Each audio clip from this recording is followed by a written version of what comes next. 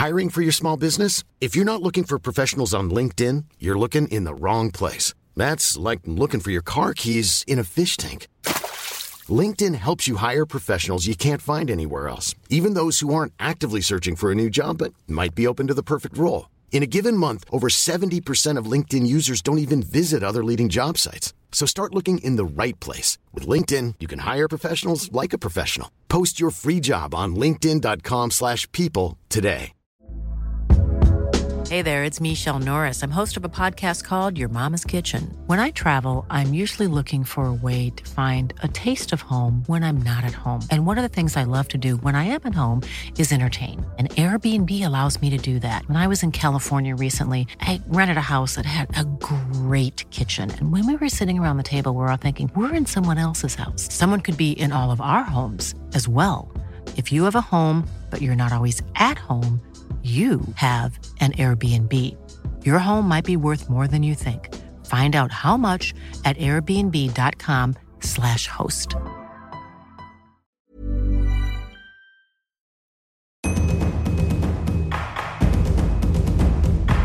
Be water, my friend.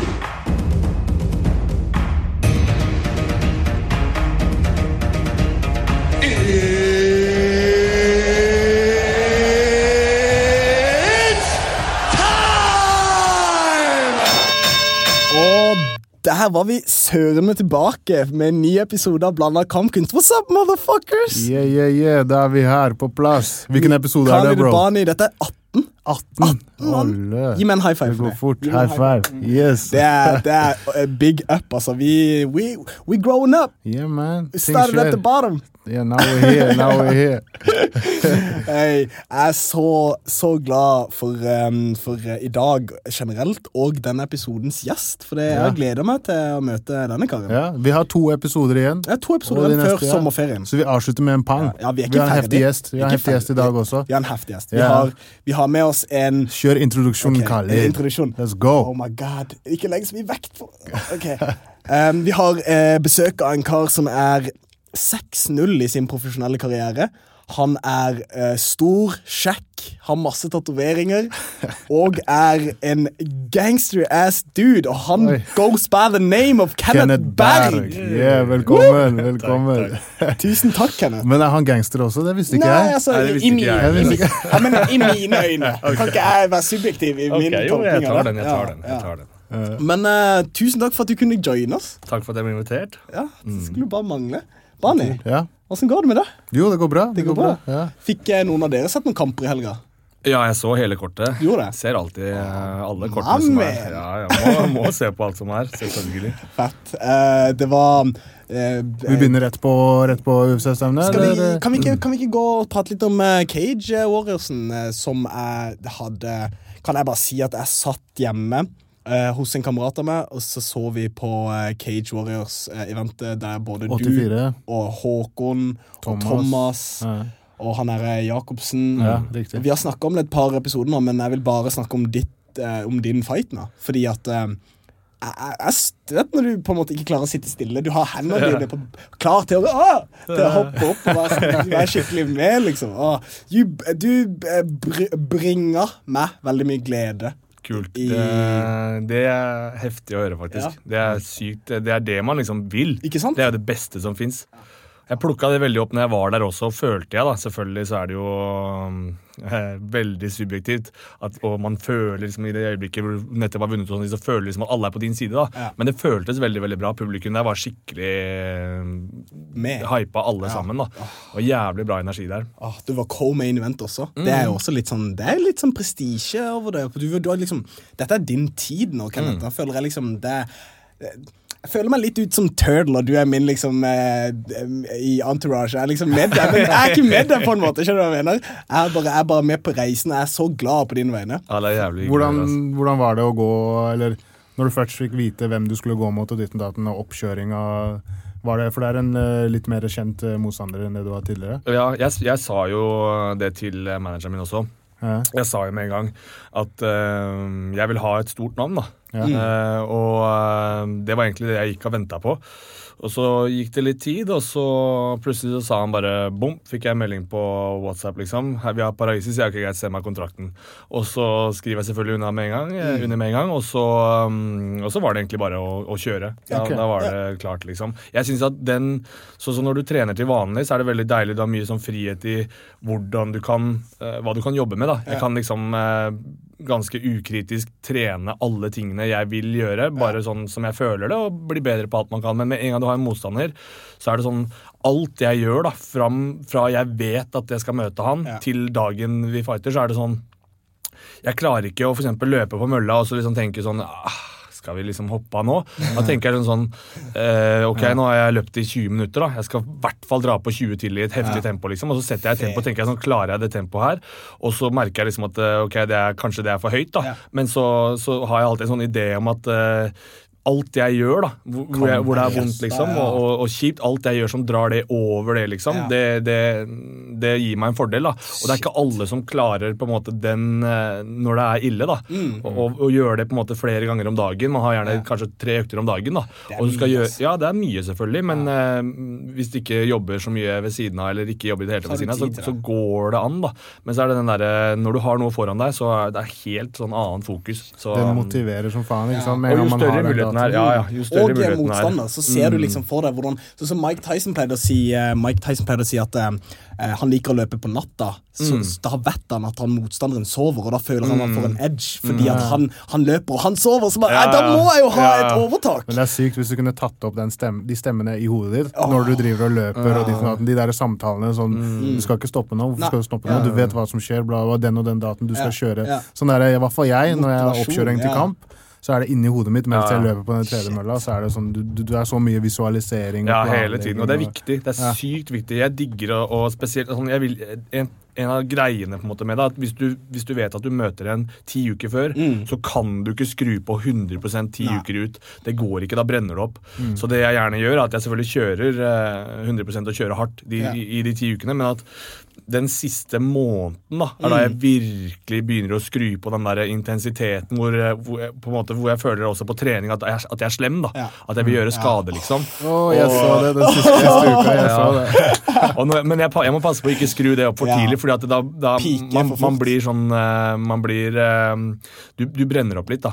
Så, men du kan kjenne på det, Kenneth, altså, så du føler det selv. Jeg må holde meg igjen på en måte. Du vet når du skal liksom dra inn og okay. Men den intensiteten, den er så deilig da, at når du liksom begynner å tappe inn, når du begynner å sette det på plass liksom, så da føler jeg at jeg føler jeg nesten sånn udødelig da. Jeg føler at jeg kan bli kastet i en vegg liksom. Jeg pleier å si noe av den når jeg har den følelsen, og noen spør meg liksom hvordan jeg føler at jeg kan slå gjennom en murvegg da. Jeg føler at jeg kan tygge liksom stein Men du snakker veldig mye om det å ikke pike for tidlig. Hvordan klarer for eksempel noen som ikke har, hvordan klarer du å bli kjent med kroppen og vite akkurat når du piker? Det har tatt lang tid. Det tar lang tid. Ja, mange år. Greia er jo også at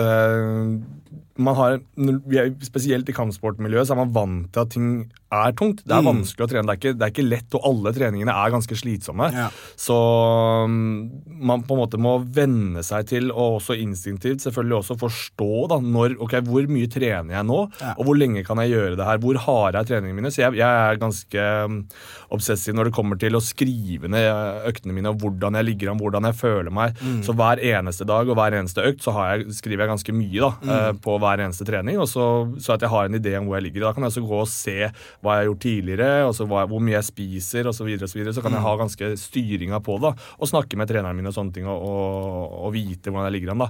Så det der med å pike for tidlig er liksom sånn, hvis jeg begynner å løpe intervaller for eksempel da, og så i stedet for å skjønne at ok, det her må klatres opp, jeg må gjøre det kanskje 2 ganger i uka, eller hva det er. Men noen føler at jeg skal bli i den råeste formen, jeg skal løpe 5 ganger i uka, og jeg skal bokse 5 dager i uka, jeg skal bryte 5, altså du kjører alt for mye, og så kanskje du føler deg jævlig rå den uka, helt maskin, og så kanskje neste uke så føles det helt greit, og så begynner du plutselig bare å møte en vegg, og så har du stafylokokkinfeksjon, og du kneet ditt ryker, og jeg har jo gjort det mange ganger selv. Så det er Thailand for meg også. Ja, ikke sant? Man bare trener, og alt føles bra liksom, og så plutselig så sitter du der og alt ræva, og det kan ta lang tid å hente seg inn fra, da. Så du pika riktig i forhold til forrige kamp? Ja, jeg følte at jeg var på mitt smarteste, holdt jeg på å si. Jeg følte at liksom alt kom på plass, da. Men selvfølgelig sånn, i matchen så det jo alltid ting etterpå, sånn, så føler man liksom at man gjerne skulle vist enda mer av hva man kan, og alt mulig sånn, og det jo kjempevanlig, men sånn... Jeg synes du gjorde jævlig mye nytt der, altså, for folk fra utenifra, de har jo ikke sett de albuene og de soldaten og de tingene der, og brytinga så jævlig sterkt ut. Ja, altså, noe jeg sa til han kameraten min når jeg satt og så på den kampen var, det så ut som du var i en sånn constant flow på en måte, at det var ikke sånn hakkete, og det var liksom bare konstant flyt, og du bare, den ene handlingen bare svømte inn i den andre, og du så ut som du koste deg. Det gjorde jeg. Og det var så deilig, og det var liksom sånn som Bania, dere vet jo kanskje hvordan det er kanskje noe, de fleste sier jo at det litt verre å se sin kamerat gå kamp. Og da blir du liksom nervøs på hans vegne. Men jeg følte jeg kjente det. Jeg var ikke nervøs på dine vegne, for det så ut som du var helt og fullt sånn in the zone. Jeg likte de albuene fra når du presset han inn mot veggen, og så snudde der. Double elbow, hvem faen gjør det? Men han, Parisi ordentlig veteran, og det merker man på hvordan liksom han tar ting. Men det som var veldig, veldig viktig for meg da, i forkant også, var at jeg alltid forberedt på det også, ikke sant? Jeg tenker at det kommer til å bli min tøffeste match noensinne hver eneste gang jeg går match. Jeg tenker hele tiden 3 runder. Fordi at alt annet, hvis du ser for deg helvete da, alt annet som mindre enn totalt helvete liksom helt ok da. Win. Ja, ikke sant? Så for meg, så uansett om jeg traff ham med noe, eller jeg traff ham med albu, så tenkte jeg aldri sånn, skal han ikke gå ned snart, eller skal han ikke liksom vise smerte, eller jeg tenker ikke på det i det hele tatt. Mindset, altså. Ja, og så når du da så har fokus på at det her kommer til å gå 3 runder, så når jeg ender opp med å dra han ut i andre, så det hodet mitt fortsatt inne i en sånn der 3-runders modus da. Men jeg bare henter det som kommer, så jeg tenkte altså at når jeg klemte på den låsen, så tenkte jeg at hvis han popper ut av den her, så får jeg noen albuer liksom. Og så jeg har liksom jeg tenker hva neste skritt blir hele veien da, at hvis han escaper, så får han smake noen albuer, og hvis han får tak i beina mine, så språler jeg tungt, og så skal jeg holde han der nede. Men samme også med hvordan posisjoner man blir liggende i, som for eksempel at jeg hadde ikke lyst til å ta ned bare for å ligge og holde han der. Fokuset mitt var hele tiden på å gjøre skade fra alle posisjoner, og at jeg så komfortabel med at hvis jeg havner i en posisjon hvor jeg ikke vinner, holdt jeg på å si, så jeg trygg på at jeg kan scramble ut derfra, og også at jeg kommer til å jobbe for å få en bedre posisjon da. Samme med også hvis jeg ligger i en dominant posisjon, så kommer ikke jeg til å ligge og klemme i side control til dommeren sier reis deg opp liksom, for jeg er ikke redd for at ok, hvis han kommer seg unna, så står vi på beina igjen, da skal jeg jobbe derfra også. Intelligent liksom, jeg tror faen med tankegang og mindset og intelligense, det liksom det som ofte det som drar deg lengst. Ja, det mange som snakker veldig mye. Ja, absolutt. Og det mye snakk om det, sånn diffus begrep, føler jeg på en måte. Når folk snakker om sånn, mindset så viktig i kampsport og sånne ting, og selvfølgelig det, men greia at du må gjøre mindsetet ditt om til noe som naturlig for deg. Og så må du også være trygg på deg selv, for jeg føler at hvis 100%. Du skal bare holde på han og skvise, 100%. Og du redd for å liksom flyte med bevegelsene, så du ikke sikker på dine egne ferdigheter, da. Ikke sant? Eller du overvurderer motstanderen din, og da leser han det også, ikke sant? Så du må være komfortabel men det også gjør jo at hvis at du møter en motstander som på papiret mye bedre enn deg i noe, så det ikke så intelligent å prøve å dominere han på den grenen da. Så selvfølgelig da også det jeg prøver å trene absolutt alt sånn at, og så selvfølgelig tilpasse sånn at man kan møte absolutt alt, men om man skulle møtt om jeg hadde fått sjansen i UFC og møtt DC da, så hadde ikke jeg tenkt jeg skal skyte masse double legs og sånne ting, fordi at da må man og da forsvinner jo selvfølgelig litt av den der tryggheten at du kan gå absolutt overalt i hele matchen, og da må du ha en litt annen approach. Og da det gjerne sånn at hvis du da havner i en posisjon hvor du føler at, ok, hvis jeg slipper han her nå, så blir det helvete da. Så kan det godt hende at man da føler at man må holde den posisjonen mer, så det litt... Taktisk? Det forskjell også fra match til match da. Så hvis du føler at du bedre motstanderen din på alle områder, så føler du deg også trygg på absolutt alle områder. Men hvis du vet at motstanderen din har for eksempel den verste ground and pound, og du plutselig ligger og møter Jack for eksempel, og om du da ligger i side control, og du kjenner at han begynner å slå deg. Nå begynner han pass you up. Da begynner det å bli skummelt. Ja, da vil du ikke være der, ikke sant? og da føler jeg ikke like trygg heller. Ja, og så gjør du alt for å komme deg unna, og så gir du opp ryggen inn, og så havner du i og det er jo det han er posisjoner. aller best på. Jeg tror at når vi er inne på jakken, vi har ikke begynt å se engang, da. Den konturene, liksom. Vi ser konturene nå av den kanskje mest intelligente ground and pounden du kommer til å se i UFC. Så greia er også at siden Coleman, liksom. Siden Mark Coleman. På sin tid. Nå blir det noe helt annet, bare den mest tekniske ground and pounden du har sett, og destruktiv. Og han har en sånn måte å jobbe på der som jeg ikke har sett før, faktisk, i MMA. Det er spennende å se utviklingen. Ja, det er helt rått. Og nå også når det begynner å smelte sammen med den tryggheten og den der virkelige følelsen av at han hører hjemme i toppen, da. Og det vet jeg at han også tror på selv, da, for det gjør han virkelig. Og når du har den UFC-erfaringen som han har nå blir det 4. matchen hans, så det har gått fort, altså. Ja, det har gått dritfort. Så da kommer det til å han blir komfortabel i sin egen hud nå. Han blir liksom bare sånn nå føler han seg skikkelig hjemme. Og nå har han jo fått en ny motstander i Mexico.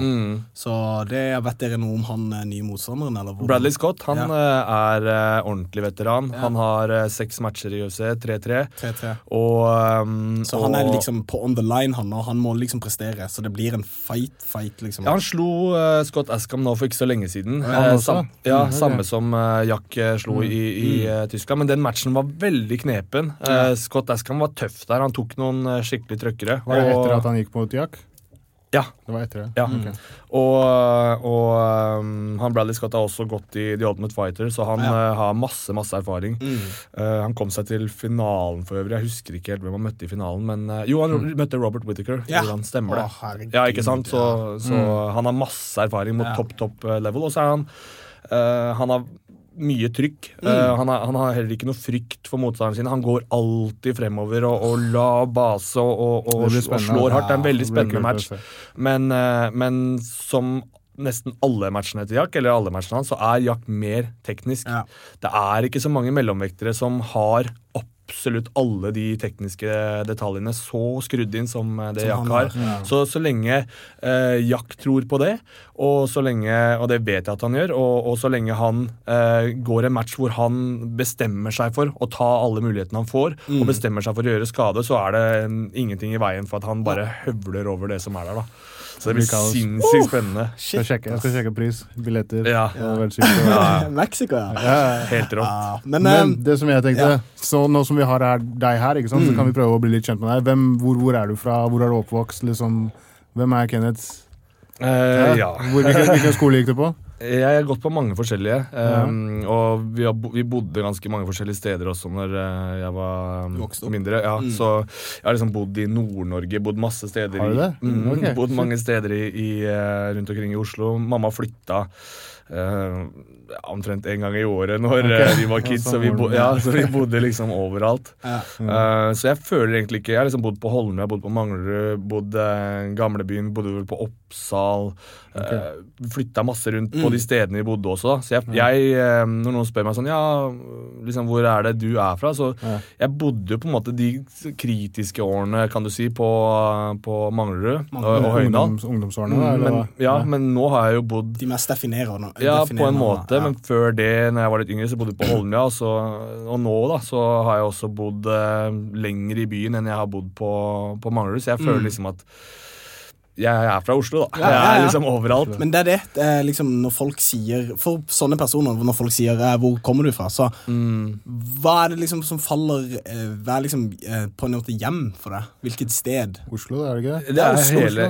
Hele byen som hele. Det er deilig. Ja, jeg synes det. Og så føler jeg også at siden jeg har vært jeg synes egentlig jeg har vært utrolig heldig og gått på mange forskjellige skoler og bodd så mange steder, for jeg har plukket opp venner fra overalt, da, så man kjenner liksom folk fra hele byen. Og så har man også lært seg å forstå fra en veldig tidlig alder, da, at vi er like alle sammen.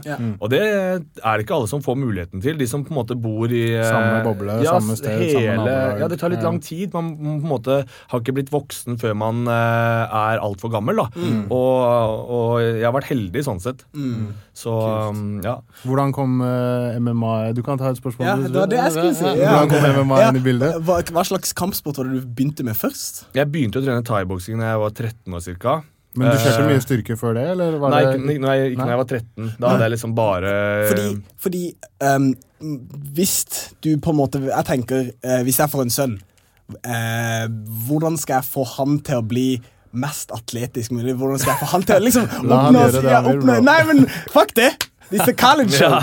Jeg skal få han gjennom liksom, hvordan kan jeg utfylle hans sitt potensial best. Og da tenker jeg, du har jo en ekstrem athleticism som på en måte du sjelden kommer over. Du så stor og liksom tung, men så kan du også bevege deg som en jævla olympisk sånn, sånn turner.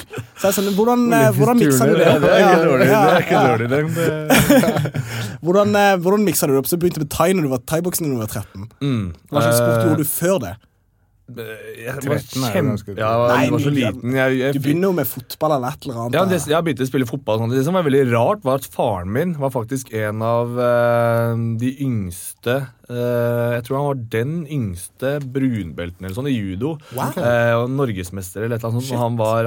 Han snakker aldri om det. Men, og så spurte jeg liksom mange år, pappa, hvorfor begynte ikke jeg å trene judo, liksom? Du gjorde jo det, hvorfor gjorde ikke jeg det? Jeg hatet fotball. Jeg synes det var kjempe, men alle gutta gjorde det, ikke sant? Så måtte jeg spille der og stokka beina om og hadde ikke sjans, liksom. Jeg var kjempedårlig i fotball. Og så synes jeg ikke det var noe gøy. Så da måtte jeg finne noe annet hvor alle de andre gutta spilte fotball og fikk det til. Og når jeg ikke får det til, hva skal jeg gjøre da? Spilte litt basket og sånne ting, det synes jeg var gøy da. Men så jeg vet ikke hvordan jeg begynte nå det så lenge siden, men jeg vet i hvert fall at jeg liksom søkte sånn, kampsport, hvordan gjør det og sånne ting.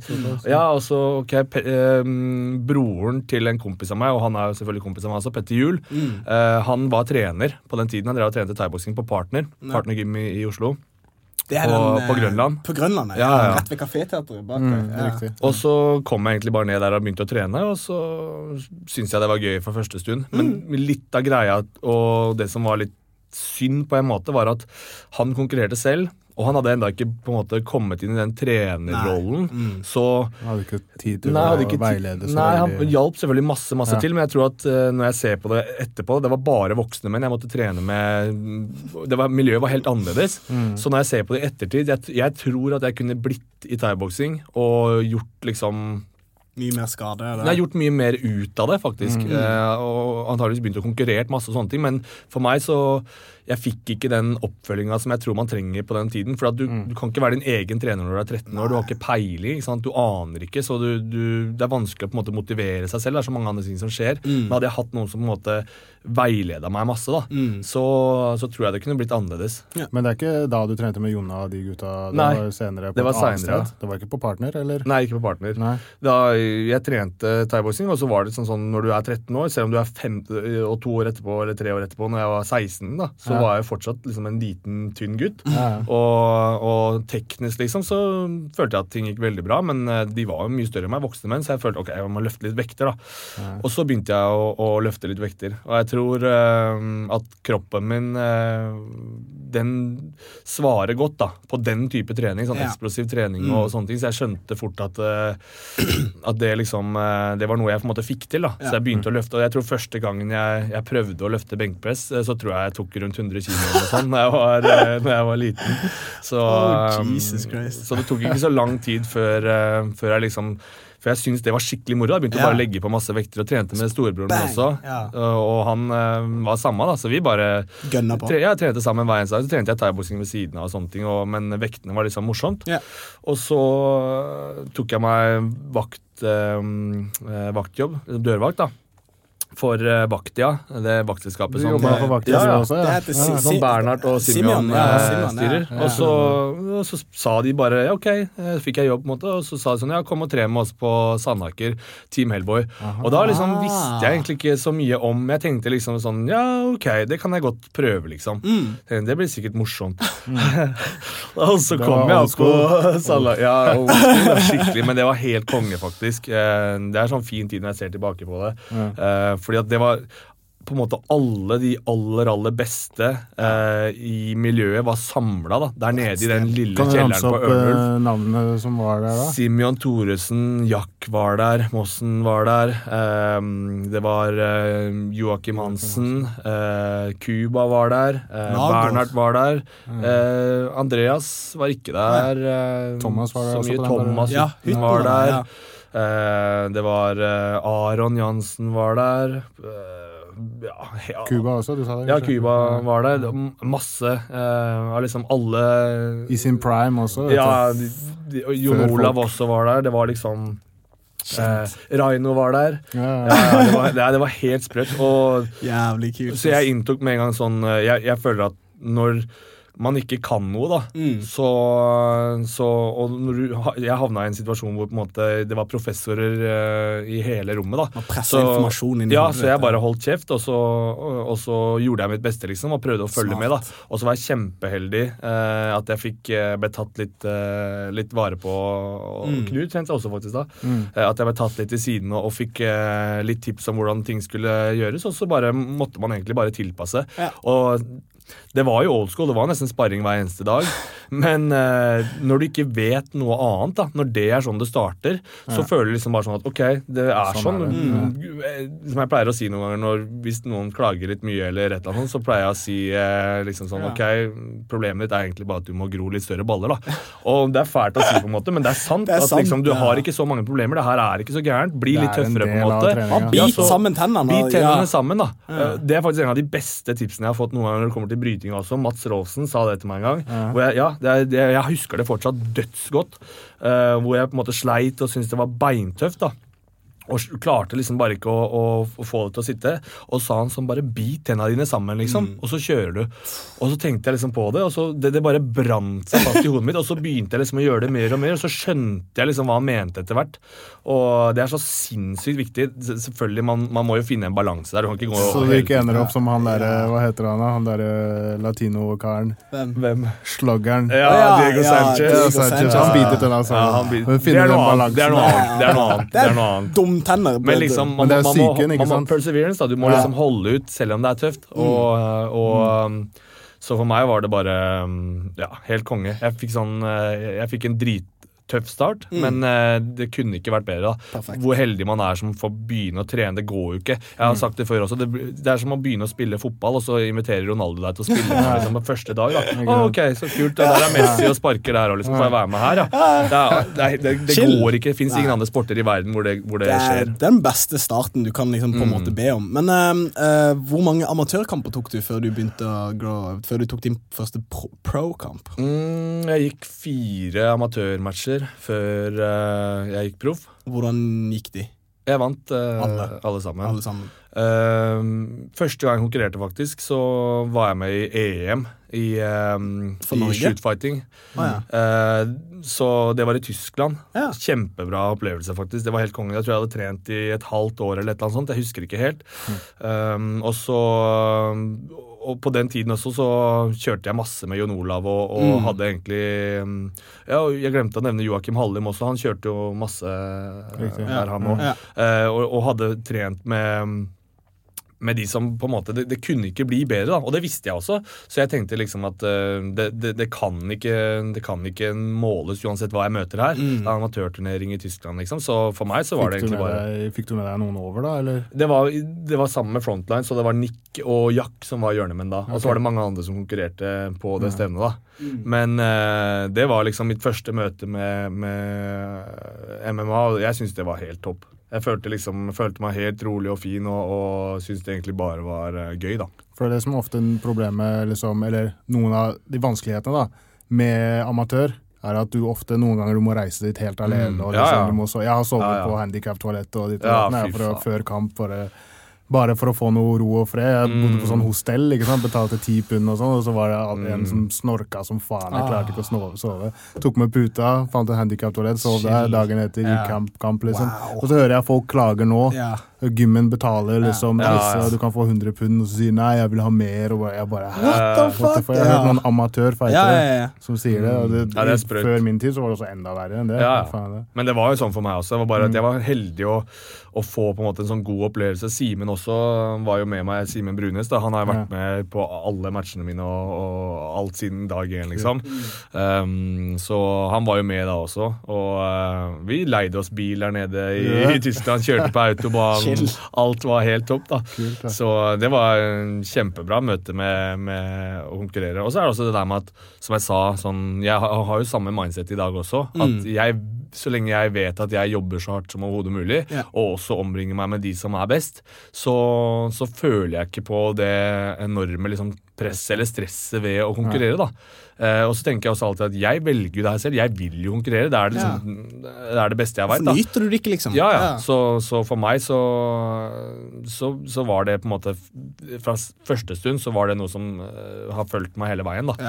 Chill, det er en bra liksom, det hjelper generelt på prestasjonen din hvis du ikke, men noen liker jo det å være helt nervevrak. Det er berg-og-dal-bane. Men jeg tror det er mye også at de ikke helt klarer å styre det der nervevrak-greiene, så at de på en måte har omfavnet det, og det er veldig bra, det er en veldig, veldig fin ting, men det er også på sikt da, så har du ikke så godt av å være masse stresset. Du bruker veldig mye energi og tankekraft da, på ting som ikke nødvendigvis gjør deg bedre. Og når man også er vanntrening, det er på en måte som hvis du har vært vant til å gå med tennisballer i begge lommene dine før alle matchene dine, så kommer du ikke den 10. eller 12. matchen til å ta ut de tennisballene. Du kommer til å gå med dem da også. Så det er litt samme greia, hvor du venner deg til noe, så er det sånn, ja, men det føles bra, jeg liker best å være kjemperedd, og jeg liker å ikke sove natta før, fordi at jeg synes det er bra, jeg liker å ta meg liksom en joggetur opp på taket på hotellet, bare nei. Du må ikke gjøre dette her. Du må ikke det. Og sånn, vi har jo kropper som er like alle sammen, og vi trenger søvn, og vi trenger å ikke være full av stresshormon, og vi trenger å fokusere på de rette tingene, og spise rett og alt sånn. Hvis du er kjempenervøs, så spiser du gjerne ikke så bra, og det går ut av prestasjonen. Du klarer kanskje ikke å drikke, alt mulig sånn. Så mitt problem når det kommer til nerver og sånne ting er ofte egentlig at jeg kanskje føler at jeg er litt for avslappet, så jeg pleier å, for eksempel før match så sover jeg kanskje 12 timer da, og så går jeg og sover på dagen og kuler den hele tiden, og noen ganger så jeg liker godt å ha en sånn visualiseringstrening på morgenen eller ved lunsjtid for å vekke kroppen litt, og så går jeg og slapper av igjen og sover og spiser og alt sånn, og så slapper jeg egentlig bare hele veien. Noen ganger så er det sånn at man føler at kanskje sånn, ok, nå ligger man helt og sover da, du våkner opp da, og så er det 2 timer til å gå match, og da er det sånn, ok, greit, nå burde jeg liksom begynne å våkne litt, da liker jeg å gå og se på matchen og sånne ting, for da får jeg litt en følelse der, yes, ut der etterpå, snart er det min tid liksom, og da begynner man å våkne mer til da. Begynner å pumpe, og liksom, blodet våkner. Og det er erfaringsmessig, så vet jeg også at selv om jeg føler meg sånn at nå ligger jeg og kuler den helt da, så vet jeg også at så fort jeg begynner å varme opp på sånne ting, så kommer den der flammen med en gang da, og da er det en helt annen verden. Men det er viktig å vite. Hvis det hadde vært første gang jeg konkurrerte, så hadde jeg ikke visst det. Og andre gang hadde jeg kanskje heller ikke visst det, så det tar lang tid før det begynner å forstå deg selv da. Men så er det også viktig å trekke, liksom, høre hva andre folk har gjort da, og så prøve å smelte det sammen til noe som funker for deg. Det som jeg tenkte, om du kunne gitt oss en liten sånn kort oppsummering av USA-turen, for der møtte du jo masse kule folk, og det var mye hendelser der. Du møtte også Dana White og snakket litt med han og sånn. Hvordan var det? Var det nettopp, eller var det når du var på... Når jeg reiste til The Ultimate Fighter, det var vel, nå er det 1,5 år siden, tror jeg. Cirka. For hvordan gjør man det? Du bare søker på nettet? Eller? Ja, greia var at jeg hadde en match, det her var i 2015, i slutten av 2015 så hadde jeg en match i England satt opp mot en sånn lett tungvektsprospekt da. Og så måtte liksom velge mellom å ta den eller... Men så var jeg trente på All Stars i Stockholm, og så fikk jeg egentlig forespørsel om de, sånn hei, vil du teste Ultimate Fighter? Og så fikk jeg også forespørsel på et par andre managere og da var jeg 3-0 på den tiden da. Og så snakket jeg med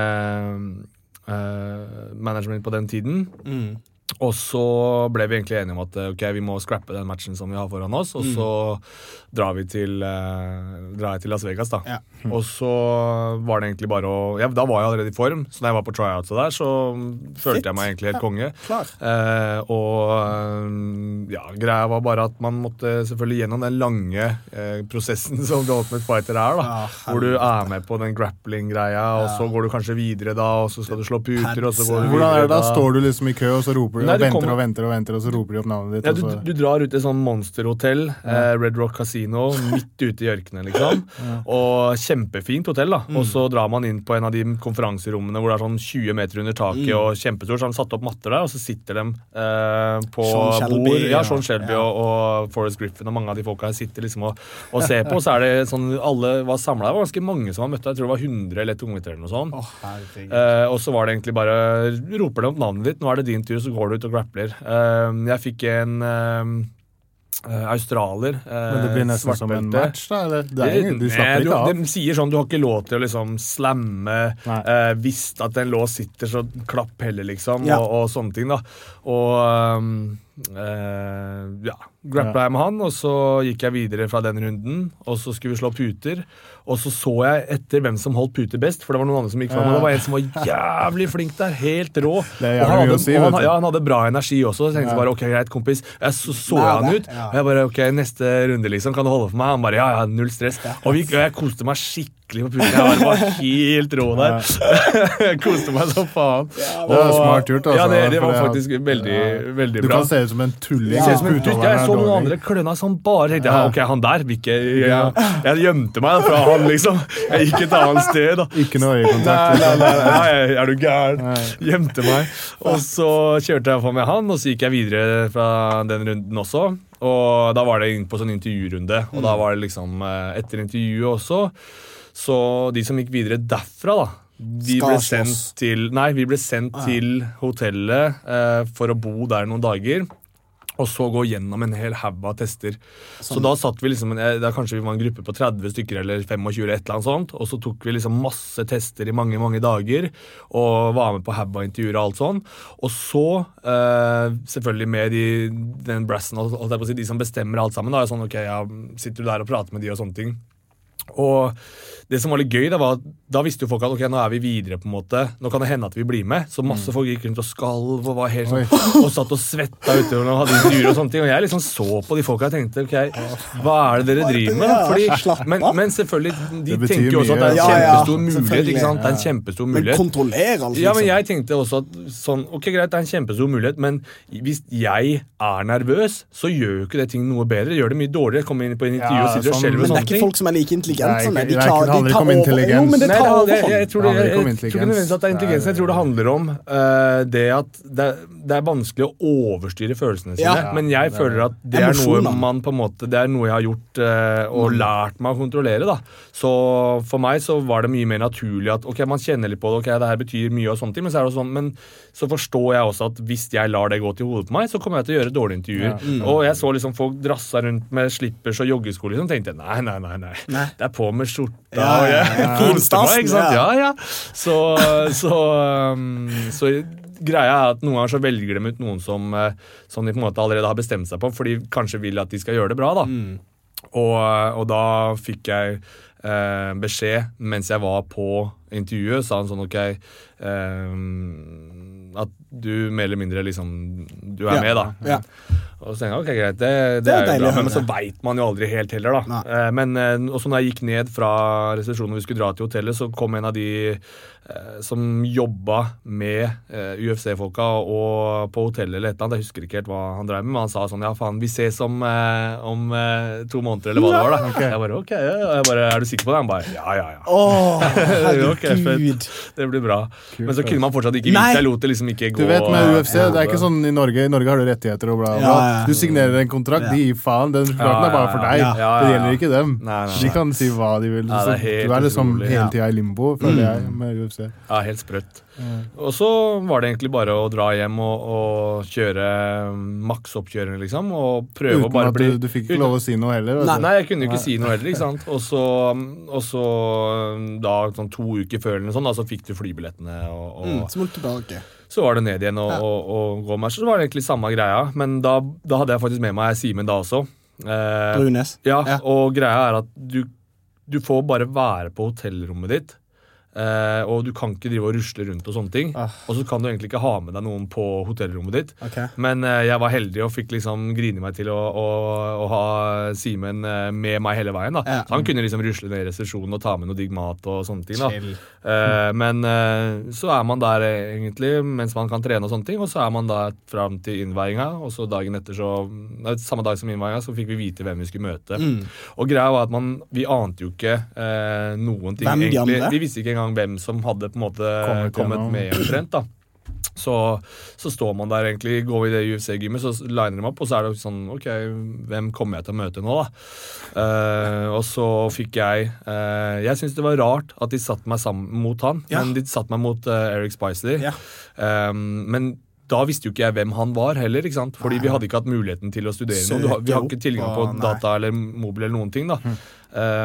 Så var det egentlig bare ok, da får vi se. Han som vant hele dritten, det ikke? Eller? Nei, han kom til finalen da, gjorde det? Jeg tror det. Jeg tror det. Han var en sånn type som du bare ikke, du tror ikke så mye om han, men han lethal, liksom. Og han har gjort det veldig bra senere også i UFC. Han vant jo noe etterpå. Han vant 2 strake, han tappte 1, og så vant han 2 strake, og så tappte han en nå mot Antonio Carlos Jr. I Brasil. Men, han tappte mot Shoeface. Ja, mot Shoeface, Men han er veldig, veldig bra. Og en bra fyr også. Jeg har hatt litt kontakt med han senere. Faktisk senest etter Cage Warriors-matchen min, så sendte han meg en melding og bare faen, det gøy å se at karrieren din går bra. Da. Han håper at jeg skulle få sjansen. Liksom. Bra type.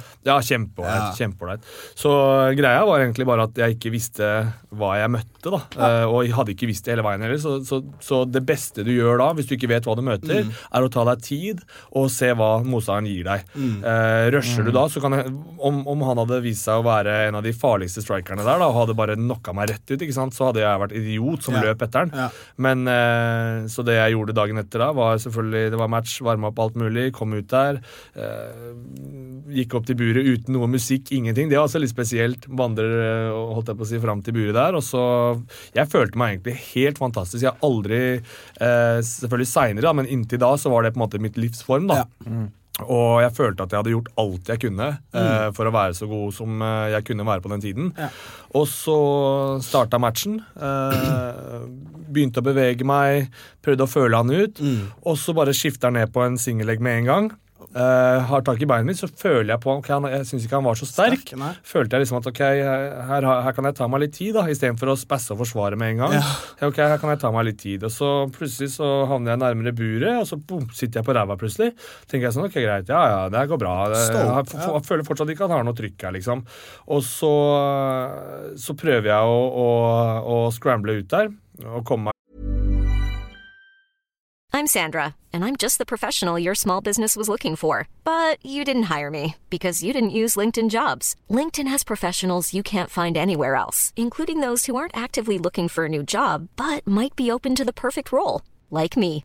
In a given month, over 70% of LinkedIn users don't visit other leading job sites. So if you're not looking on LinkedIn, you'll miss out on great candidates, like Sandra. Start hiring professionals like a professional. Post your free job on linkedin.com/people today. Since 2013, Bombas has donated over 100 million socks, underwear, and T-shirts to those facing homelessness. If we counted those on air, this ad would last over 1,157 days. But if we counted the time it takes to make a donation possible, it would take just a few clicks. Because every time you make a purchase, Bombas donates an item to someone who needs it. Go to bombas.com/ACAST and use code ACAST for 20% off your first purchase. That's bombas.com/ACAST, code ACAST. Når jeg skjønner at jeg kan ikke bli sittende her. Og så, når jeg escapet da, ga jeg fra meg ryggen, men vanligvis da, så ikke folk så gode til å ta ryggen så kjapt når man beveger seg opp der. Men han har utrolig fleksibilitet, så han bare pakket hooksa sine rundt, og jeg skjønte det allerede da, hvordan kontroll han hadde, og så kjente jeg samtidig som han gjorde det, så sneik han hånda si rett foran halsen min, og jeg skjønte liksom allerede da at det her var noe spesielt. Han hadde sånn squeeze og sånn kontroll rundt kroppen min, som føltes som en sånn masse ganger, ikke sant?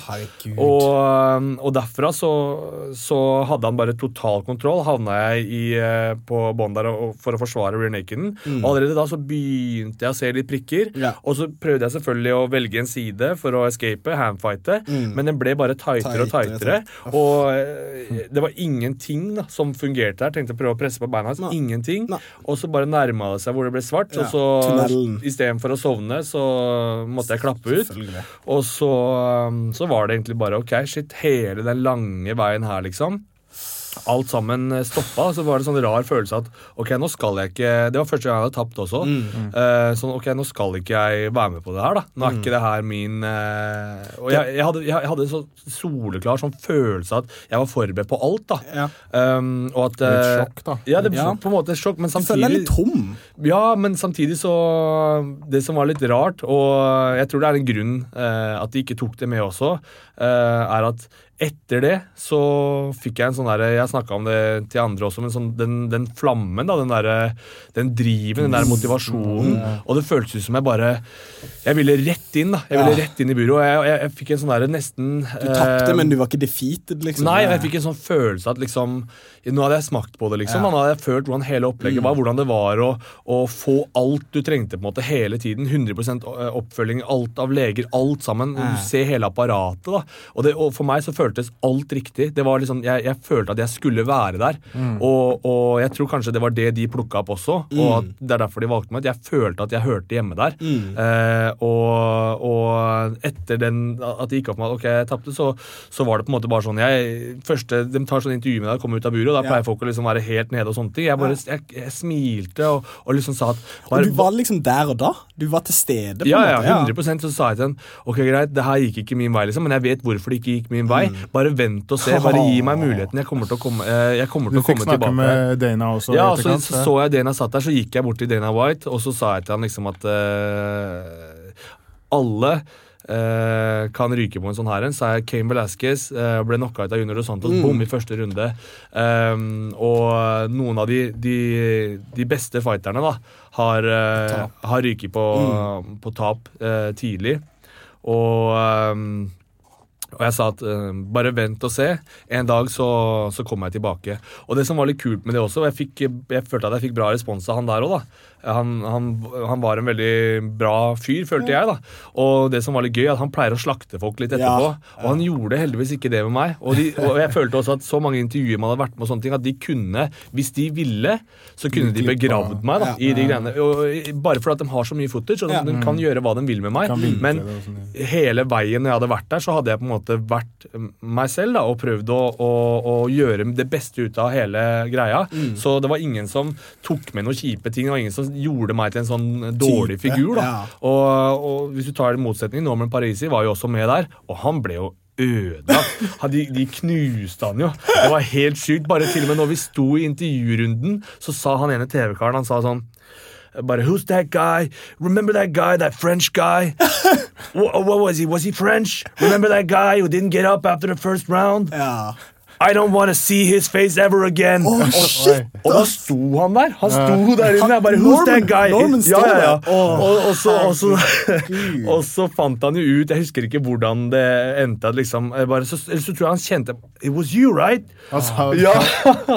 Og han bare, liksom, hva gjør vi nå da? Hvorfor det? For han ikke reiste seg, eller bare likte ikke trynet hans. Han sa, vi skal ikke ha noe sånn dritt her, liksom. Vi skal ha bare ekte fightere, liksom. Og han, så de begravde jo han i greiene der, men, så de kan jo gjøre akkurat hva de vil. Men hva svarte Dana til den når du sa det, at det er liksom akkurat som du vet, sånt skjer, men det vekker min bevissthet, liksom super enda mer motivert, så I'll be back, liksom. Han sa egentlig bare, I know, son, I know. Ja. For han har sett det før, ikke sant? Han vet at alle kan liksom på en måte ha en dag der de på en måte henger etter ett steg, og så bare, fuck, og så er det over. Men det som også er veldig viktig med det tapet er at For meg da, hvis jeg hadde kommet hjem, og så hadde jeg bare hatt unnskyldninger. Nei, men det var fordi at jeg hadde ikke gjort det og det, eller nei, det var fordi at han var så god til å grapple, så jeg gjorde egentlig ingenting feil. Hvis jeg hadde sagt det til meg selv, så hadde ikke jeg kommet noen vei ut av det. Etter at det skjedde, så nå har jeg en sånn der sånn klikk, holdt jeg på å si, hvis jeg havner i rear naked, da, så det skal ikke jeg bli dratt ut, da.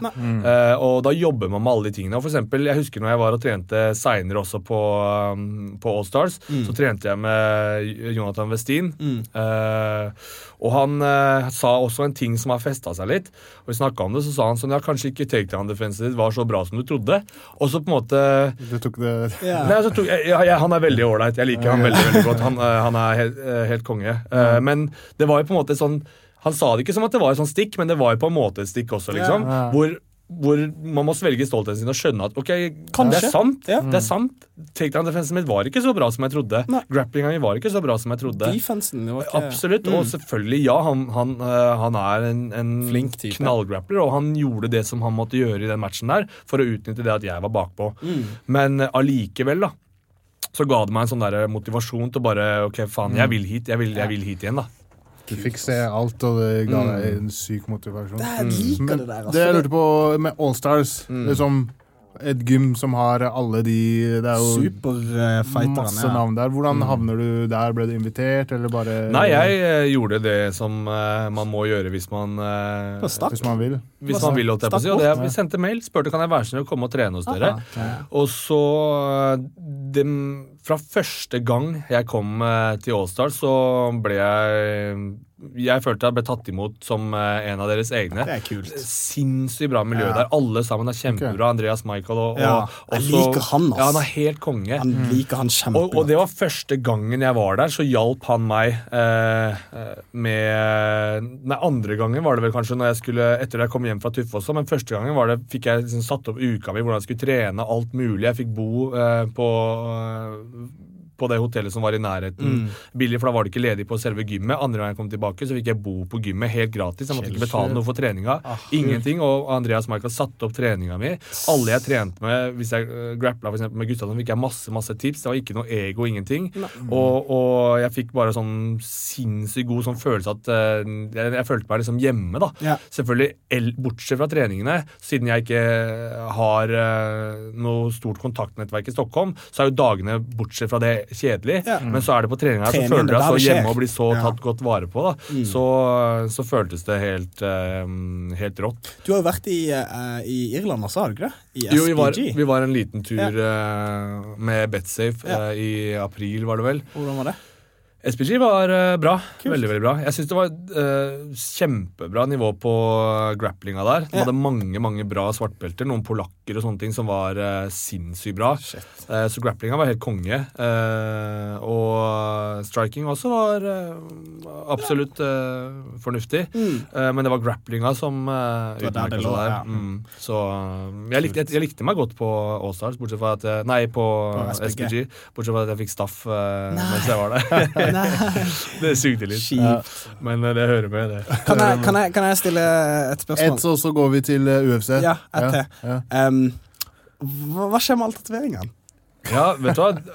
Alle lurer på det. Jeg skjønner det godt. Jeg har ikke noe, liksom, det er jo ikke noe, jeg har ikke noe fordommer eller noe sånt, men det er bare sånn, jeg er genuint interessert i hva som fikk deg til å gjøre det. Ja, jeg tror at svaret mitt, det pleier jeg å se, man ser ofte hvordan respons man får hos folk når man snakker til den selvfølgelig, hvis man er oppegående, og oppegående nok i hvert fall, så leser jeg en sånn viss skuffelse da, når jeg gir dem svaret, og jeg har fått det spørsmålet et par ganger. Ja, selvfølgelig har du fått det spørsmålet. Og greia er at jeg tok min første tatovering fordi at storebroren min hadde det. Ja. Så, ok, det her er kult, jeg vil ta det. Det er en trygghet. Ja, ikke sant? Tok jeg den også? Ja, det her er greit. Men fordi at jeg helt sikkert har et snev av OCD, Obsessive Compulsive Disorder, så er det sånn at hvis jeg gjør noe, så er det på en måte, hvis det klikker litt for meg, hvis jeg føler at det er en sånn ting som på en måte jeg får noe ut av, så må det liksom være 100% Det nesten som hvis jeg vasker leiligheten, liksom. Så må du gå all in. Så det liksom, det her skal bli bra, det her skal bli fint. Bro, du må ikke prøve crack eller just once. Sånn, I gotta do all the crack! men det ikke sånn på absolutt alt, men det ble litt sånn med tatovering, så nesten... Den der gleden kanskje mange får av tatoveringer, hvor heftig man føler seg hvis man har tatt, den har jeg nesten aldri kjent på. Jeg kjente ganske fornøyd, liksom, nei, jeg kjente ganske tidlig på at ok, greit, jeg vil ha liksom, kanskje jeg gjorde en sleeve da, og så tenkte jeg sånn, nei, men da var jeg 16 år cirka, så kjørte jeg litt på sånn jevnlig, men da jeg ble 18, så var det liksom da jeg begynte å bli sånn ordentlig, ok, nå må vi kjøre da, og da var det egentlig bare sånn, ok, greit, let's go, alt skal dekkes liksom, og da jeg synes det dritkult det. Altså, jeg tenker jo ikke noe på det, men det som jeg ofte registrerer kanskje med folk som her i Oslo, da, så er vi vant til mye forskjellig, men jeg var for eksempel i bryllup forrige til fetteren min. Han fra Risør. Og der det litt mindre, ikke sant? Trust me, I know. Der har de bare sett på film og sånn. Ja, ikke sant? Og da det sånn at de nesten litt sånn, kanskje litt redd for å på en måte snakke til deg, og så sier de det kanskje, og sånn, ja, men jeg visste ikke at liksom du kunne liksom, kunne snakke vanlig da, eller jeg trodde kanskje at liksom, jeg trodde kanskje du var hjerneskadet da, siden du hadde tatovering, liksom, eller, skjønner, du kanskje ikke sier det direkte, men det sånn det sånn de føler de legger det opp. For eksempel snakker om et eller annet, altså, den boken har jeg lest, liksom, så bare, leser du? Lese, det vel nesten sånn. Så, oh my god, det sykt, ass. Men det noe som hellig? Du ser folk som tar hele ansiktet og sånn, for du begynner å gå tom for plass. Har du lyst til å dekke hele ansiktet? Nei, ansiktet mitt har jeg ikke lyst til å ta noe mer på. Det et lerret, ikke sant? Du et lerret, og så har du visse deler du vil fylle ut, men ansiktet vil du på en måte holde for det. Ja, det blir litt for sånn der, det blir litt for voldsomt da. Men bortsett fra det, så... Sier nei, jeg kommer 5 years later! Men jeg tror mange sliter med å svelge det der med at man ikke har gjort det for, ja, men du må jo ha gjort det for at du vil ha kjempemye oppmerksomhet, og for at du vil at alle skal se på deg, men greia med det at, og det kanskje litt folk kanskje ikke tror på deg heller når du sier at nei, det virkelig ikke derfor, men tenk på det sånn her da, at jeg ser på en måte verden gjennom mine øyne, ikke sant? Jeg ser ikke på meg selv hele tiden og tenker at ok, jeg lurer på hvordan disse menneskene oppfatter meg fordi jeg ser sånn og sånn ut, eller hvis jeg hadde vært så selvbevisst, så tror jeg ikke jeg hadde fått til noen ting. Som, det har på en måte blitt en interesse for meg som jeg har valgt å på en måte... Det for deg. Det for meg, noe jeg har valgt å gjøre, fordi at jeg har fått noe ut av det, og synes at det liksom, ok, det her vil jeg på en måte bli ferdig med. Men andre sliter med ok, du må jo være kjempedum, eller du må være kriminell, eller du kan ingenting, fordi at du har valgt å tatovere deg. Så vi sliter litt fortsatt, føler jeg da, med gamle fordommer, veldig mange, fordi at de klarer ikke å forene de tingene at man et vanlig menneske. De klarer ikke å forstå veldig mange da, at hvordan kan du gjøre det og det og det og det, for det krasjer så mye med hva som vanlig. Så, og det litt sånn, det jo et problem på en måte, men samtidig så det blir mindre og mindre, og samtidig så tenker jeg sånn at det en ny generasjon på gang. Ja, og jeg blir ikke sur eller skuffa eller lei meg, fordi at jeg vet jo at kapasiteten til de menneskene mye, mye større, så på samme måte som de da eventuelt på et sett dømme meg litt da, så kan ikke jeg gjøre det samme tilbake, kan ikke jeg si, så dum du som ikke skjønner noen ting liksom, kan jeg heller tenke at, ok, du har ikke skjønt det her enda, men det går seg til, og kanskje jeg kan være med og hjelpe deg, og vise liksom at hei, jeg helt vanlig, jeg har bare mange tatoveringer. Det sånn som meg, eller sånn som oss med rasisme. Du kan ikke alltid bli dritsur og la det påvirke deg, for noen av dem bare altså, der de fra uvitenhet. Og så må man lære seg å liksom forstå når noen gjør noe med hensikt, og så på en måte, det jo som hvis jeg på byen for eksempel, og noen søler på meg, eller tråkker på beina med en sånn ting, så blir jo ikke jeg sur. For de tror at du skal bare kvele det liksom. Det sånn som skjer. I forhold til hvis noen kaster noe på deg med vilje, så det da det noe helt annet. Det en helt annen verden. Eller hvis man snakker med noen, og de på en måte bevisst prøver å, man i en gruppe da, bevisst prøver å liksom drite deg foran andre, da har jeg nulltoleranse. Det kan jeg ikke være med på. Sier du fra med en gang da? Med en gang, da klarer jeg ikke å ikke si noen ting liksom. Men toleransen min for sånn hverdagslige ting kjempehøy. Jeg ville aldri gjort noen ting eller sagt noe som helst på sånne vaner, for det sånn, selvfølgelig det en vanlig ting da, så jeg forstår det så godt, for når jeg først flyttet til Oslo, så liksom på Grünerløkka, liksom, vet du hvor mange ganger jeg har vært stoppet av politiet på vei hjem? Bare stoppet, og så ruller de ned vinduet, og så er det sånn, hei, hvor er du på vei hen, hva skal du? Og så legger jeg på den feiteste sørlandsdialekten, og sier sånn, jeg har vært hos noen kamerader, og vi har spist reger, og så bare ser du bare, de snur hele oppfatningen de sin, og så sier de sånn, sorry, bare gå videre, så bare kjører de vekk, så er det sånn. Bro, jeg var i Torgata, og så var det en jente, jeg gikk på Torgata på kvelden, ikke sant, på byen. Så var det en jente som sier, hei, can I borrow a cigarette? Rett på engelsk. Rett på engelsk, så sa jeg, sorry, jeg røyker ikke. Så sa, hæ? Oi, du snakker norsk, så forfriskende. Faen, ass. Jeg ble helt satt ut, jeg sa ingenting. Jeg ble så forfriskende. Så det er det med oppfatningen da, med utstedet, akkurat det samme. Vi går til UFC. Fight Night, Singapore. Fight. Var det Singapore, var det ikke? Jo, Singapore. Det var det. Asian, det var jævlig chill for at det begynte klokken 2. Det var helt nice. Det var helt rått. Jeg satt hjemme og bare, Dere to så prelims, det gjorde ikke jeg. Nei, var det noe fett der? Jeg så egentlig bare den siste prelim-kampen. Men så du Walt Harris, han heavyweighten? Ja. Hvordan gikk det med han? Han så bra ut, han vant på knockout tidlig. Han ble truffet litt før det, par treffere. For at han motstanderen hans Cyril Asker, franskmannen, han er ganske bra i forhold til hvordan han ser ut og sånne ting, så er han ganske kjapp inn. Han henter inn avstand ganske kjapt, så han klarte å catche Walt Harris ganske tidlig med en fin høyre. Men problemet også med det å gå inn, det hadde garantert trent masse på det, så er det også at du setter deg i fare for å bli kontra. Du går inn i det, liksom. Du går inn i det, og så han ble truffet godt, og så gikk han egentlig rett ned på ryggen, og så fulgte Walt Harris på. Jesus. Vi snakket litt om John Tuck og Takanori Gomi, og det er liksom, Takanori er jo The Fireball Kid, han er jo en legende, men stakkar, han kan ikke drive og fortsette, for det du ser at han deterioration bare sakte, men sikkert bare blir enklere og enklere og enklere å ta han, liksom. Ja, men litt av den samme greia med Vitor også. Man kan bare liksom gå ut ifra den forrige matchen, og Vitor synes jeg så jævlig bra ut. Han så kjempebra ut mot Mark Hart. Og han har fått en helt ny motivasjon, virker det som. Liksom, jeg vet ikke hva det er. Jeg har hørt at Vitor er, og alltid har vært, skikkelig dedikert, og han er alltid på trening, og han er alltid fokusert da.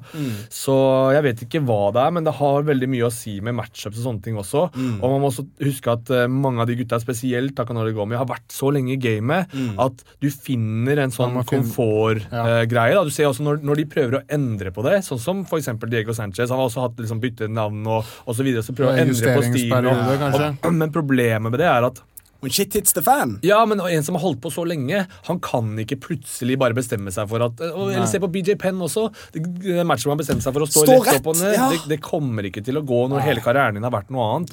Så, og du kan ikke gjøre så store forandringer på så kort tid, da, når du har så mange vaner fra hele karrieren din. Så i forhold til Takanori Gomi så Takanori Gomi, jeg vet ikke om jeg kan si at han er helt ferdig, men samtidig så har han hatt masse matcher hvor han har tatt mye juling, så sånn sett så kan man nok si at han burde finne på noe annet, men samtidig så vil jeg også gjerne sette han i en litt mer favorable matchup da. En som ikke er ung og liksom sette han mot noen som er på samme greia. Hvem kunne det være? Joe Lawson kanskje, eller men han er fortsatt livsfarlig. Han er fortsatt livsfarlig, det er sant. Og han vant over Gomi, han knocka jo Gomi ut. Han lå jo oppe han og pounda han ut, og så stoppet han, for dommeren gikk ikke inn. Ja, det stemmer det. Så måtte han reise seg opp.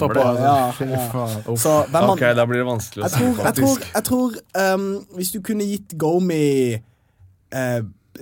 Diego Sanchez. Ja, den har vært fin. Men de har møttes de også, har de ikke det? Det er jeg ganske sikker på. Det kan godt være. Jeg er ganske sikker på det. Men han også burde jo egentlig bare gi det, Men John Tuck submission rear naked choke på Takanori Gomi. Rafael Dos Anjos versus Tarek Safedin, The Sponge. Jeg var egentlig litt skuffet over at Tarek ikke utnyttet det presset han vanligvis setter på folk. Sånn som når han tok beltet fra Nate Marquardt i Strikeforce, så hadde han liksom en ekstremt bra strategi. Han kommer inn der, han er stor, høy, han står høyt, og så klarer han liksom å bevege seg. Han har det der med leg kicks. Hvis det er noen som kan faen meg spise opp et bein, så er det han. Han kan kaste. Men igjen, han lot Dos Anjos bare rygge han opp. Jo, men mye av det Dos Anjos sin evne til han bruker ikke så mye hodebevegelser når han går fram, men så fort noen legger offense på han, så har han jævlig fine hodebevegelser. Han er veldig flink til å parere, så det er veldig vanskelig å treffe han rent. Samtidig som at han også har et venstrespark der som til kroppen. Det smeller så bra, og det er lynraskt. Og det som er så fint på en måte med det, er at når han da evner å på en måte bremse ned mye av det kruttet som Safedin legger på, og også svare med lynraske spark, så blir det vanskelig for Safedin å gå inn igjen for han vet at det er også en mulighet ofte for Dos Anjos eventuelt å skifte nivå, eller å gå inn i clinchen. Og det var jo også det som skjedde. Dytte han opp mot gjerdet. Men man skulle kanskje tro at Safedin kunne bruke litt mer av sin størrelsesfordelen, men det tempoet som jeg forventet at Dos Anjos skulle ta den matchen her, jeg sa det på forkant også, Safedin var 2-3 i UFC, han har ikke hatt den suksessen han hadde i Strikeforce, og så han har møtt mye tøff motstand, men allikevel, jeg følte at det her liksom, at Dos Anjos han sykt bra. Men det er første kampen i welterweight. Han så jævlig komfortabel ut der. Helt konge. Men han så ikke så mye større ut enn det han gjør i lightweight, med tanke på fettprosenten hans var bitte litt høyere, liksom. Han har fylt ut fint i lightweight, i welterweight, men gir han enda litt mer tid, så tror jeg han kommer til å passe fantastisk i welter. Og han har kuttet mye for å komme til lightweight. Det sier litt om hvordan de kutter, hvis du kan gå fra 70 kilo til 77, og så kutter du fortsatt i 77. Det er sinnssykt. Og han også, når han gikk i lightweight, så var han hadde ikke gram fett på kroppen, og allikevel kan jeg love deg, han måtte ta mange kilo i badekaret. Det var ikke mer å hente av fettet, så da må du suge ut væska, liksom. Og det er en grense her som er hårfin, ikke sant? Du har da 10-12% som er liksom maksimal av hva du kan gjøre da, før det begynner å bli skikkelig farlig. Og han balanserte det garantert på en knivsegg der. Så bare litt mindre så passer han ut, liksom. Men han tar det der Cerrone-teknikken nå. Jeg føler det flere av de bare tenker, vet du hva? Fuck dette her greia med liksom... Og så er det litt med alderen også. Jeg tror det er ikke like lett å kutte i lengden også, så blir det blir så slitsomt. Kroppen sier, fuck det her, jeg skal holde på den vesken her, og så prøver å holde igjen. Så klarer du ikke. Men Rafael tok en unanimous decision i welterweight. Så bra start på helt konge. Colby Covington, Dong Yong Kim.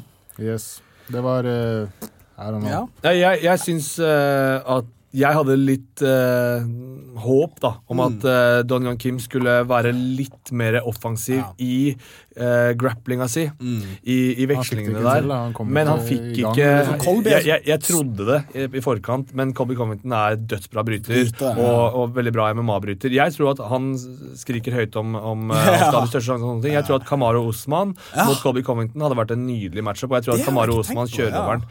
Det blir en veldig tøff match, men Kamaru Usman har den samme brytinga, men han er enda mer aktiv, og så er han mye bedre striking.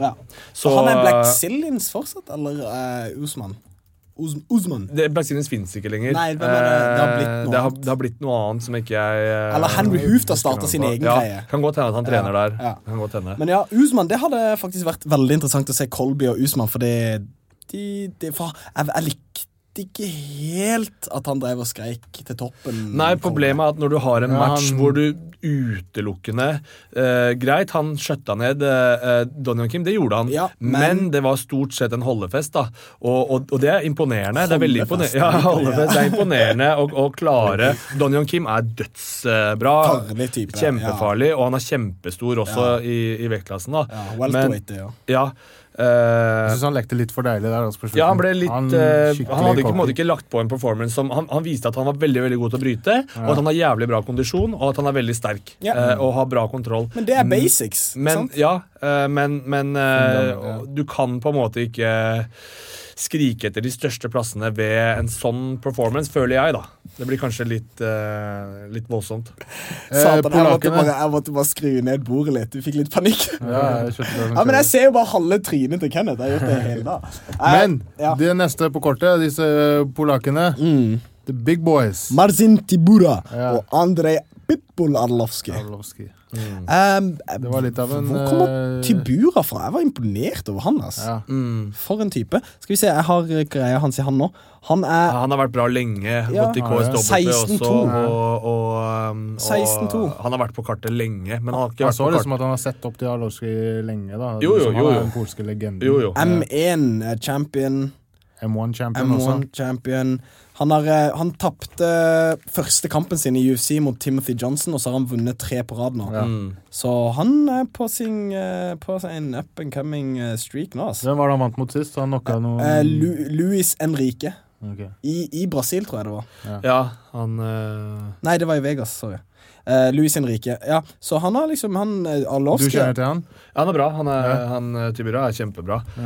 Men jeg synes det var rått å se Arlovski ligge på bånd en hel runde og ta også juling uten å balansen til han i første runden. Balansen til han Tybura han fløy, satt oppå her og bare nydelig mount. Bevegde seg. Det er sjelden du ser sånn grappling på en jævlig fin press mellom beina mens han lå i mount når han lå på siden Arlovski, og så bare kjørte han ground and pound og bevegde seg. Det var jævlig kult å se så tung kar. Men jeg synes det var rått å se av Arlovski også, at han overlever der og fortsetter å legge det. Liksom ser det hvor mye han kan ta.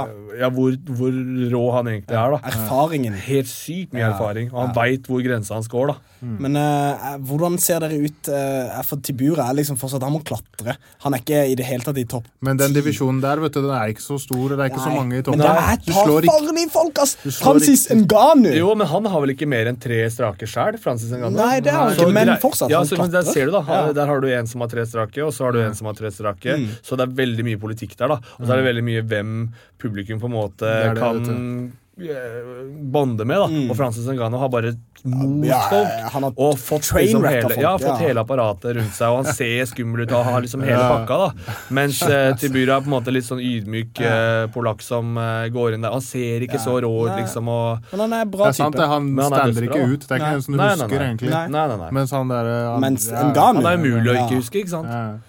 Så det er det også, det har blitt så mye politikk inn i gamet. Hvor går resten av, fra deres mening, hvor går resten av turen for Arlovski?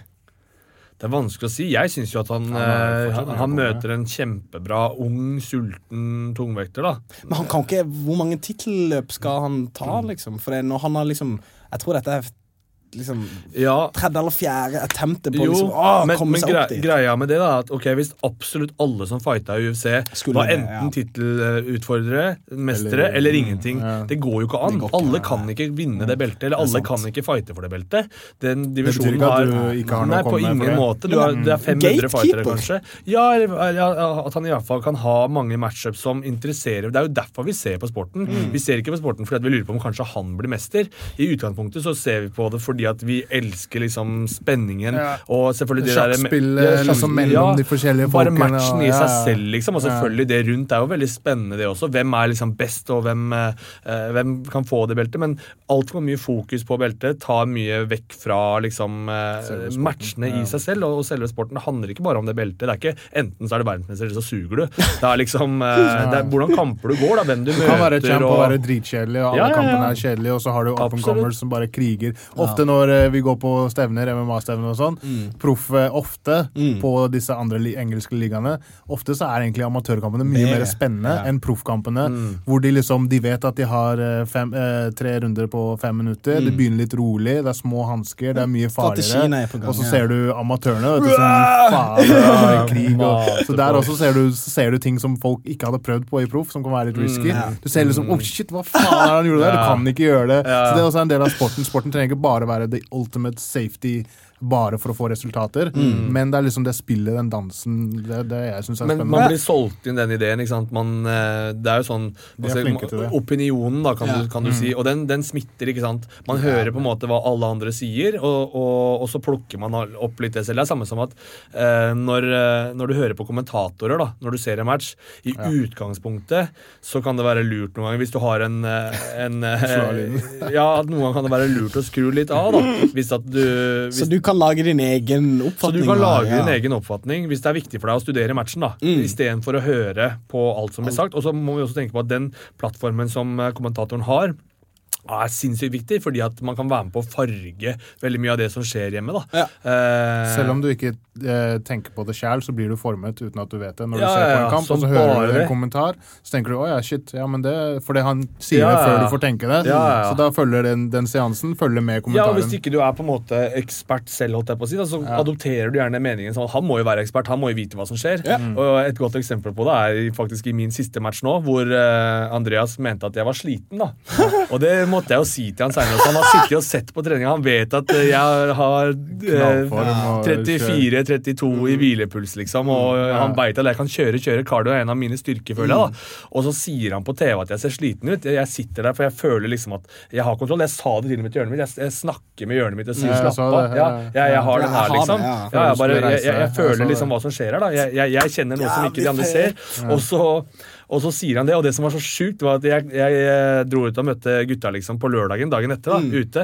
Så jeg på byen liksom, og så kommer det en fyr bort med meg og bare, jævlig bra jobba, men du, du må trene. Litt mer cardio. Get the fuck out of here! Ok, jo, takk for det. Jeg skal trene litt mer cardio, liksom. Hva skal man si? At sånne ting, og det hadde han ikke sagt. Hvis ikke Andreas sa det på TV. Hvis Andreas Lagaard da hadde sagt liksom at, ok, jeg vet at det ser kanskje ut som han sliten nå, men jeg vet at cardio en av hans styrker, det her ikke noe problem. Mens i stedet for så det liksom sånn idé om at her går det ikke bra da. Og til Andreas sitt forsvar, så det jeg tror det som skjedde der, var at fordi han kjenner deg, og han digger deg, så prøvde han å være ukritisk. Men han jo litt sånn negativ noen ganger, så da gikk det litt for langt. Ja, så man litt nervøs, ikke? Så sitter han og bare, pass på, ikke den der, liksom. Eller faen, nei, det. Så jeg ser jo den. Det var ikke noe vondt med det, men Andreas kjempeflink. Han kan masse, kjempefin fyr.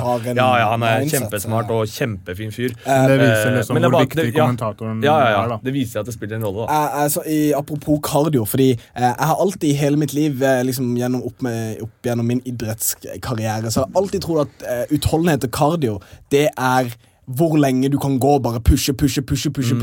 Men det handler jo mer om å tømme seg og se hvor fort du kan komme tilbake til liksom og det handler om, du har forskjellige kapasiteter da. Du har liksom forskjellige zoner også, hvor arbeidskapasiteten på en måte delt opp, hvor pulsen din jobber da. Og rød zone liksom den maksimale, hvor du nærmer deg nesten makspuls, og så må du da øke kapasiteten din, spesielt i MMA, så rød zone veldig viktig. Fordi at når adrenalin og alt sånt spiller inn, så dunker hjertet ditt veldig, veldig fort. Og du må klare å jobbe der oppe da. Og så må du også lære deg å jobbe i gul også, hvor på en måte man ligger og balanserer på syretoleransen og hvor hardt du jobber. Og så må man bli god til å kunne være der lenge. Men også kunne jobbe 100%, og så hente seg igjen, som du sier. Det kjempeviktig. Men hvis du skal bli god i MMA da, så må du være veldig, veldig god i rød, og du må være god på gul også, for du kan ikke alltid eksplodere hele veien, men du må kunne dra det helt opp, og så gå ned. Men for eksempel å tro at du kan jobbe en hel match på gul, for eksempel, gul da, at du tenker at ok, jeg skal jobbe masse på en zone hvor jeg egentlig ganske komfortabel, men en gang du kommer opp i taket i rød der, så får du et sånn sjokk, og du føler deg helt ødelagt, og hvis du da jobber der og får all den syra og sånne ting, så klarer du ikke å hente deg inn ofte. Men bare gå tilbake noen år i UFC. Jeg husker jo mange som gassa da. Det skjer nesten ikke lenger, fordi folk har blitt så vitenskapelige, og folk jobber på en annen måte. 5 runder i det tempoet der. Det går jo ikke. Nei, det helt vilt. For 2-3 år siden så hadde det aldri skjedd. Det lett tungvekt også. Til og med lett tungvekt. Tungvekt, du ser ikke like mye som før. Jeg husker når jeg var i Thailand og trente, så jeg på noen av de one-kampene med de super heavyweights eller heavyweightsa, som ligger oppe når det helt gassa, og så det bare Det går ikke sant? De slagene liksom helt Selv i UFC, folk gassa hele tiden før, men nå så skjer det nesten ikke, og det fordi at folk trener riktig. Det ikke for at folk ikke trente hardt før, det bare for at nå forstår folk mye mer av hvordan type trening man skal gjøre, da. Holly Holm, Betch Correia. Yeah, Betch Correia, som du alltid kaller Bitch Correia. Bitch Correia, bro, jeg tror det lov å ikke like henne. Ja, se på jeg synes litt synd på henne. Ja, til slutt nå, på grunn av det. Og så bare den lille, come on! Men første runden også, hvor dommeren måtte gå inn og så si jeg respekterer deres gameplan. Jeg liker Mark Goddard. Men Mark noe må Goddard skje helt konge, faktisk. Det er beste dommeren. Det var sånn der, noe skal skje. Noe skal skje. Og så det etter 5 minutter, det sånn bare, men, hva faen, det ingenting Barney, som skjer. Jeg skjønner det, for Holly Holm har tapt 3 på rad. Og det så... Du så hvor intens hun var der. Ja, herregud. Der, men hun alltid det, da. Hun er alltid in the zone. Hun bare sånn her... Denne gangen, jeg synes hun så... Det sant. Hun var skikkelig prikka inn. Så jeg mener, hun ville ikke sette seg selv i en situasjon der hun kunne liksom... Batch kunne capitalize på henne på noe som helst vis. Det er smart. Ja. Og Batch igjen, hun er sånn... Også hun, hun har den brasilianske stoltheten. Den der, Det er akkurat det kommentatorene sa, at en av dem kommer til å reagere på at publikum begynner å bue nå, og Holly gir faen, mens Batch er litt mer sånn der kan påvirkes av det, og jeg føler at det er det som skjedde, og at hun begynte å prøve å underholde, begynte å bli frekk, og så bam. Og det question mark-kicket der. Ja, men det var mye av det også, så hun mistet litt fokus og på en måte begynte å liksom veive inn, da.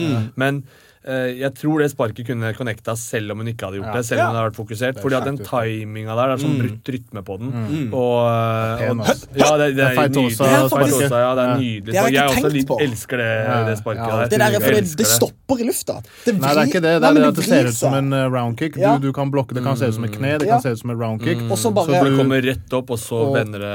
Bare den lille pausen når det vender opp. Ja, og ofte det som skjer når sparket kommer, så går garden din litt ned, for du vil beskytte det også. Mot kroppen, så går du ned, for du tenker, shit, nå kommer det noe i magen, og da åpner du hatet. Ja, og den trenger egentlig bare å stusse, sånn, selv om du har høyrehånda di på linje med øyet ditt, så er tinningen fortsatt åpen, eller litt av toppen av hodet ditt, og den kommer litt nedover ofte, så den er vanskelig å gjøre noe med.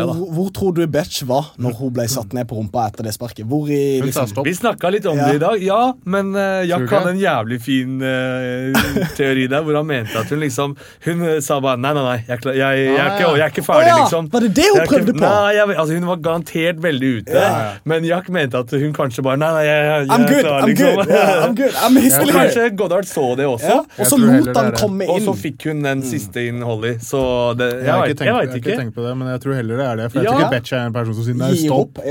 For det var det så ut som for meg. Jeg har den, og så bare bang! Men det som en ting jeg føler med, det er noen sånn sene stoppages og noe sånn type, hvis du ser på thai-kamper, når det er en sweep eller en knockdown eller noe sånt, har du sett hvor kjappe de thai-dommerne er å steppe inn? De liksom tråkker over han som for ikke skal følge på med low-kick og dem som går til det gjør de med en gang de er på vei ned, så kjører de low-kick. Så jeg føler noen av de MMA-dommerne kunne tatt noe derfra. Kanskje de skal hvis det er en tydelig knockout. Men ett klapp til Holly. 1, 2, 3. Hvorfor klapp? Ja, skal ikke dere være med? Skal dere la meg klappe alene? For Holly. Ja, for Holly. Herregud, da faen. Okay. Men da er vi ferdige. Nei, vent litt da. Før vi bailer. La oss gå kjapt til helga. Så er det BJ Penn, Dennis Siever, Tim Means, Alex Garcia, Joakim Christensen, Dominic Reyes. Hvilket kort er det? Det er Fight Night. UFC Fight Night in Chiesa Lee. Ja, riktig. Fight Night 112. Tim Boach, Johnny Hendricks. Det er spennende matchup. Veldig. Så det er mye bra. Vi trenger ikke å snakke mer om det, men la oss pikke. BJ Penn, Dennis Siever, hvem har du? Siever, faktisk. Siever. Jeg tar BJ. Tim Boach, Johnny Hendricks, hvem har du? Hendricks. Ja, jeg vet ikke. Jeg tar Hendricks, Hendricks hvis han klarer vekta. Ja, men det er middleweight. Michael Chiesa, Kevin Lee. Vet du hva? Jeg tror Lee kan ta den, Jeg tror hvis Chiesa holder emosjonene sine litt ut av det, så tror jeg han kan vinne det. Han er dødsbra, men Lee er skikkelig superfysisk og monsterbryting, kongestriking. Jeg tror at han kan gjøre deg dødsbrennende. Nei, fett. Faen, la oss takk for at du kunne joine oss, for faen. Det var helt rått. For en type, for en innsikt. Har du noe du har lyst til å plugge? Jeg vet at du jobber med noe charity-greier I Afrika, I Uganda. I Mosambik. Men hvis noen har lyst til å være med og gi, så må du bare ta kontakt med meg kan ta kontakt med meg på Instagram, faktisk. Det vel egentlig det eneste Kenneth Berg MMA. Kenneth Berg MMA. Så, ja. Ellers fremtiden, ingenting å plugge. Ellers, all is well, all is good. Jeg håper bare på noe spennende og nytt snart. Good things are coming, trust me. Jeg føler det. Tusen takk, Bani, for at du joinet. Takk, svette ører, we are all good. Takk for at dere lytter på. Også big up til Dat Huang som I Bangkok og trener nå. Vi skal få han på podcasten når han tilbake. Det blir jævlig fett. Og så gå på Facebook på Blanda Kampkunst for informasjon. Skriv hva du føler du trenger, hva ris og ros. Gi oss en like på Facebook, gi oss en like på iTunes. We are good. Takk for lytten. Peace out. Produsert av Rubicon Radio.